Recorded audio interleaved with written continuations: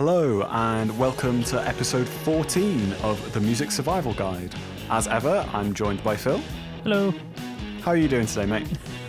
I'm, well, let's be honest, I'm really ill. I have something like sinusitis or, what was there was another one that you mentioned that it might be.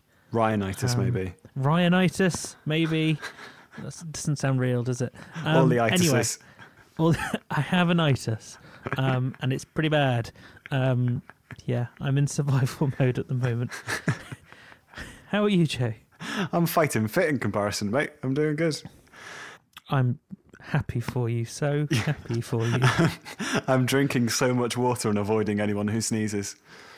Well, maybe that was my downfall. Oh well. So what are we talking about this week? So this week we are talking about finding your dream studio. Oh, you have to insert some kind of angelic noise. Choirs of angels. So what we're going to assume is that you've prepared the song, your band are ready to hit the studio, you've decided to use a studio, you're not doing a home recording, and we're going to delve into the things that you need to consider and the things to look out for before you book a studio. Yes, there's many things to consider when finding the right studio for your band or your project. So there's different ways of recording. There's obviously different price points, bit of an obvious factor. And there's other maybe slightly more hidden kind of factors to consider. So Joe, why don't you tell us why it's important? Why is finding the right studio an important thing to consider? So like you alluded to there, the main factor, and I mean, it stares everyone in the face, is limited budgets. Uh-huh. You set a budget and you need to stick to it. You know, it would be great if you could hire Abbey Road Studio 2 for the next 3 calendar years to work on your single, but unfortunately, unless, you know, you're a Russian oligarch, and then in that case, we're looking for sponsors, so let us know. If you're not, then it's going to be a big factor that you've got to consider. So I was reminded about this week, and because I was having a conversation with one of the bands I was working with, and we were talking about Oasis's album Definitely Maybe, which, if anyone doesn't know, I'm sure you can find on Wikipedia, was recorded several times. So they went to Mono Valley, which it was reported that they were spending, you know, north of $1,000 a day on recording. And then they weren't feeling it. It didn't turn out well. And then they basically repeated the process loads of times. And that is in an era that you could afford to do that, or the industry allowed you to do that. Even the biggest artists now, you'd have to be probably in the top bracket for something like that to happen, or to be given that kind of recording budget. So we're assuming if you're listening to the podcast and you're not an oligarch, then this isn't a method that applies to you. So making sure that you get the studio right and picking the correct one that suits your band and your needs is really important. So there's certain things to consider. So if you are a metal band, it may be that there are certain studios you don't want to work in because it won't work with your sound. So there's certain studios that may be set up for a kind of hip-hop production. I would not recommend going there to try to record drums necessarily, unless it works. And that's just a kind of an initial thing to consider, that it may be that that studio is just not going to work with your type of music. I think, like you alluded to there, one thing to really consider, the first thing I would consider before you even start getting quotes, is the real estate that your project's going to require. Are you planning on recording live? And I'd like to caveat, this is something you need to plan with your producer. Oh, yes. So even with the best will in the world, if you go, I want to plan on playing live, your producer might listen to you and your music, and it isn't necessarily a slant on, you know, thinking you can't get away without editing, but it just might be a genre that doesn't really suit it. Like Phil alluded there, with some metal stuff, tend not to perform that live, if I'm correct, Phil? Old school metal bands might record live. Yeah. But kind of more complicated modern metal, you're going to do that one instrument at a time. Yeah, so you could maybe get away with a slightly smaller space where if you're, a 12-piece kind of big band or, I don't know, funk style, and you've got a brass section and 3 guitarists and 4 backing singers, and you all want to play live with a drummer all in the same space, then obviously you can't be standing on top of one another. You're going to need a reasonable space to do it. So it's definitely one thing to consider. In other words, if you are Snarky Puppy, don't hire a small studio, especially because they like playing live. You're going to be in bad times there. So yeah, the size of the room is an obvious thing to say. It almost feels too obvious to say. But if you are a 6-piece rock band and you want to track all together, but you're in a room that's going to just about fit a drum kit and a bit of ambience, maybe that might not be the best studio for you. The live space in the studio has a really big impact on how you go about recording, and it's something, to get really nerdy and technical, is referred to as actor network theory, which isn't about acting or Shakespeare or whatever. The basic premise of it is that non-human agents, aka studios and equipment, they will have an effect on how human agents, aka your band member, your engineer and producers, work. So if you do have a space that maybe lends itself to smaller sounding things, then you may go in one direction. But if you, say, have a big stone room, then you might experiment and find that, we weren't planning on doing this, but that takes us off in a whole different direction. So the studio can have a much bigger impact on your methodology, so to speak, and how you go about recording than I think most people will anticipate. So another thing that's really worth thinking about when it comes to how you plan on recording is the kind of sound you want your record or your song to have. So, I mean, the really obvious one is drums. Drums, the room will really dictate how the drums sound. So if you're looking for a really kind of roomy, spacious, Queen is the kind of band that comes to mind, that kind of vibe with your drums, you're going to need a room that has a lot of vibe, is the kind of intangible word that people tend to use. That can mean reflective, that can mean it has really kind of funky sounds when you put up room mics. But if you are looking for a really tight, dry kind of sound, that might not be the studio for you. It might not even be the studio you need. You may need something that sounds a lot drier, a lot smaller often. There has been times when I've got into a studio and it's been a fantastic sounding, really lively sounding stone room or just a big reverberant space. And then they say, we want it to sound really tight and really small. I gotta look at them and I go, well, right, why did you pick here? Including, I did a classical recording and I didn't get to choose the studio. I was just brought in on as an engineer, and the live room was the size of a cupboard. And if anybody knows about classical recordings, you tend to do them in big, reverberant spaces like churches or cathedrals, or even just, a big live space like Ocean Way kind of size, not things that look like it should only have a few coats and a washing machine in. That sounds like a hard session with lots of fake reverb. Altiverb was my best friend on that session. Yes. Yeah, it's worth saying, if you've got the money, and we'll come on to money in a minute, and you want a big kind of reverberant sound, getting that naturally will be better for your recording than something like Altiverb. And it's not that Altiverb is bad, it's just that natural ambience will just immediately help you as an artist feel the music you're trying to make. Yeah, that's not to say that you should be tearing your hair out if you can't afford Ocean Way or Abbey Road. But if you have the option, then I'd always say to try and aim for that as well. Yes, aim for the top. Aim for Abbey Road. Why not? So as we were just saying, a really important thing to consider is price. So studios tend to have a per day kind of rate, and the bigger the studio and the more fancy equipment and the more notorious, positive version of notorious, whatever that may be. Reputation. reputation. The better the reputation of the studio, the more that's going to be on the whole. So that's something very much worth considering. And it may be that you don't have the budget for a really, really big, fancy, well-known studio. But there are loads and loads and loads of studios to choose from, catering to every budget, catering to every room size.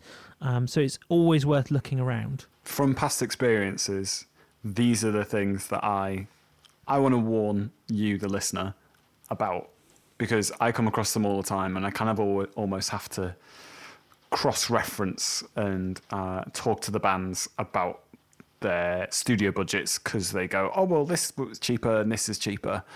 But in the end, when you kind of sit down and discuss it with them, it tends not to be. So these are the things that I think you should be looking for. One is that what does and doesn't it include for the price is a huge one. Because what some people may go, oh, well, this studio is £50 cheaper, but, is 10 times better. And you go, right, okay, well, does that include an engineer?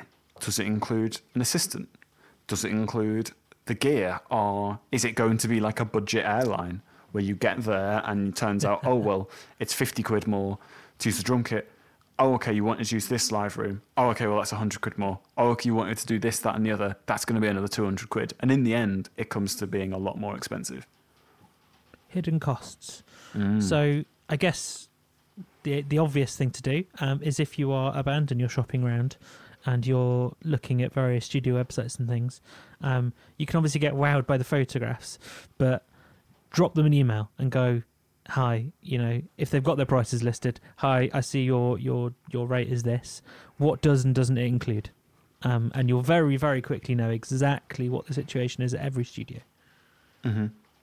So other things to consider as well is, what is their price per hour? So when you go and get a studio quote, ask how long that studio day is.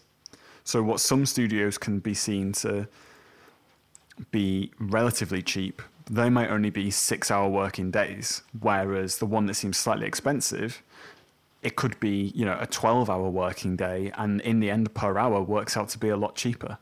There's other options, like, is it residential? So is it kind of like a lock-in situation, like some of the studios I really like working at, where you can work till whatever hours you want? Have a conversation with your producer if that's the case, and find out what his limits of his hours are.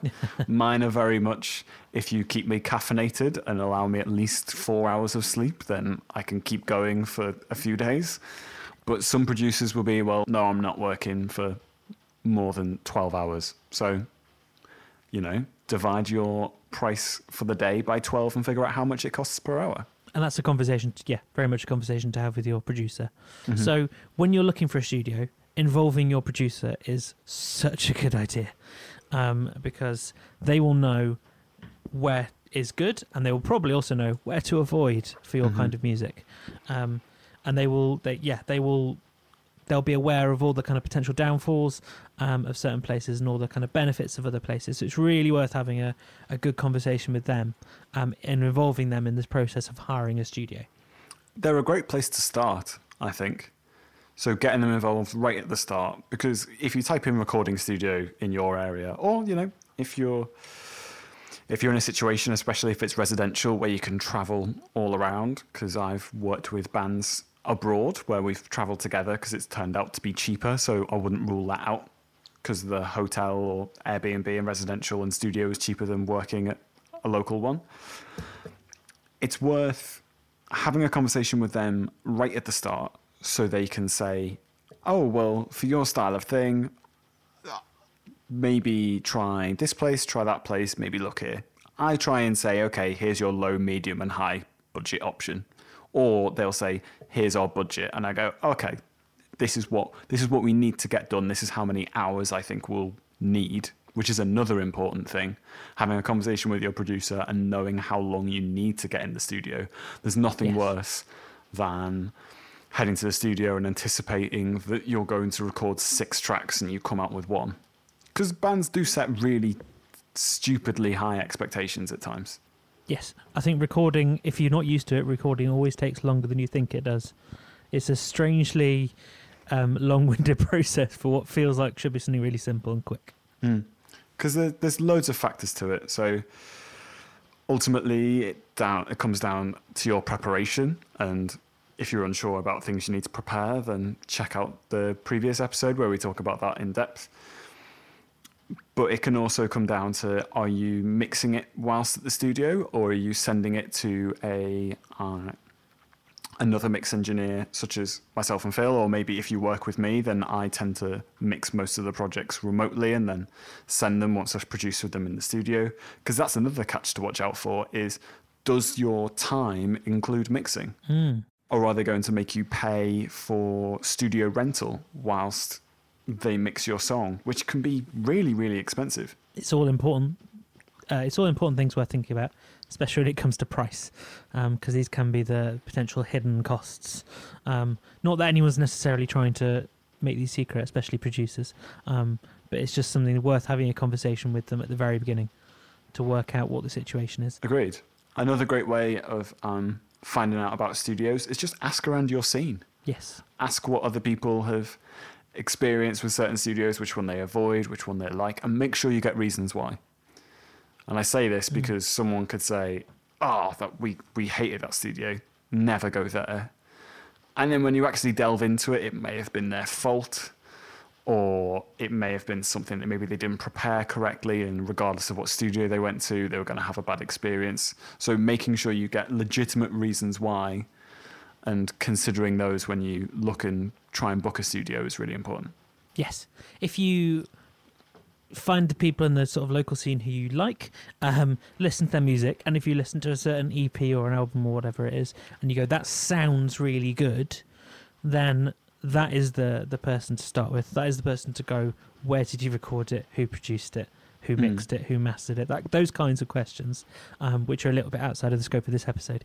But if you ask them about those kind of questions and how was it and what were the pros and cons, then you can quickly work out what you do and don't want and where you do and don't want to work. Because ultimately, you as a band or as an artist are looking for a good sounding record. And there are so many factors to that, which I've already just listed. It's the studio, it's who produced it, who mixed it, who mastered it, how prepared you are, how prepared your songs are, and yeah, it's all just worth really thinking about before you go ahead and spend money. The studio has a large influence on that. Like Phil said, you could have the same producer, engineer, mixer and master, but if you record it in a different studio, it will have a different effect. Like I was talking about with actor network theory earlier, is I will produce records differently depending on what studio. Overall, you'll get you get a similar experience, and not to mention it might be a different style of music and every band's different, but my approaches will be different depending on what equipment the studio has and what environment that I'm working in. So those are all things to take into consideration. It's not the be all and end all, but it definitely needs to be thought about. Yes. And going back a little bit, it's just come to mind. It's worth saying that a good studio with good recording equipment is a great thing to be in, and it's great fun, and it's going to be very conducive to production. But if you are looking at two different studios and they have similar recording equipment kind of quality, but one has one sounding room and one has a different sounding room, go for the room that you prefer the sound of, because the sound of the room that you are recording in is, I would argue, more important than the gear you are using, and that is controversial to some. Studio owners might hate me for this, and it's maybe slightly controversial. But I would say, especially if you're paying for the slightly higher budget ones, a lot of the bands that I work with do this, is they will request a tour of the studio. If you're going to make a significant investment in an expensive studio, whether that's a residential and you could be there for 4 to 5 weeks, like some of the projects I work on, if you're living there, you wouldn't rent a house without looking at it. So why would you rent a studio for a month without looking at it? You can get a much better judgment and feel for the studio when you're actually there and see if it was camera trickery or anything like that.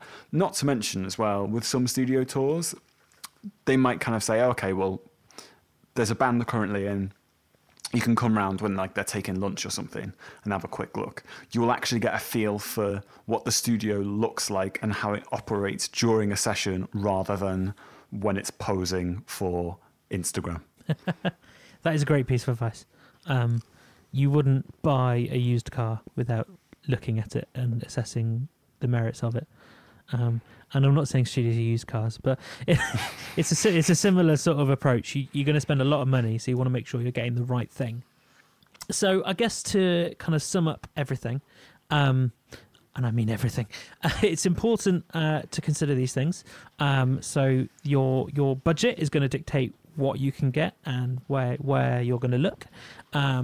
It's worth asking around. It's worth asking producers. It's worth asking other bands what kind of spaces and they did and didn't enjoy working in, and what they might recommend for your type of music. And it's worth thinking ahead of time how you want to record the record. If you want to do it, essentially the two big methods are live or one instrument at a time, and that will dictate that as well. And I guess the final thing to consider is what kind of room you want to have, what kind of sound you want to give your record. The overarching thing I feel like we've covered, and I feel like hasn't been mentioned so far, is don't jump the gun. It's really exciting booking a studio and getting into the studio, and I think people just kind of go, oh yeah, right, yeah, that seems all right, yeah, we'll just throw money at the situation, just hope it comes out, all right. There's a lot to be said for if a studio is busy, tends to mean it's a good one. So if your studio / producer's busy and you've kind of got a 3-month waiting list, that tends to be a really good sign. Worth the wait. Yeah. So kind of do your research, figure out your budgets, get your referrals, go and see a few studios. I'd even dare say if you're feeling confident and you're the type of person who can negotiate, maybe drop in when you kind of are talking to studios that you're looking at a few other studios, maybe mention you're the studio in their area, kind of go, oh, well, actually we're talking to so-and-so, or actually going to view this studio next Friday, like, can we come and see yours on Thursday or something like that? That tends to grease the wheels somewhat. So the more you talk about it, the more it does sound like actually renting a property to live in. It's the kind of words you might use when renting a property or looking. So that was episode 14 of the Music Survival Guide podcast. We hope you enjoyed it, and we also hope you had a good Christmas / New Year / not being at work time, unless you were at work, in which case, bad luck. You can find me at phil@vortissoundstudios.com. You can find Joe at joe@nevisaudio.com. That was far too many ats. Or you can find us both at musicsurvivalguide@gmail.com. You can also find us on Facebook if you type in Music Survival Guide Podcast. We will see you next time. Goodbye. Bye.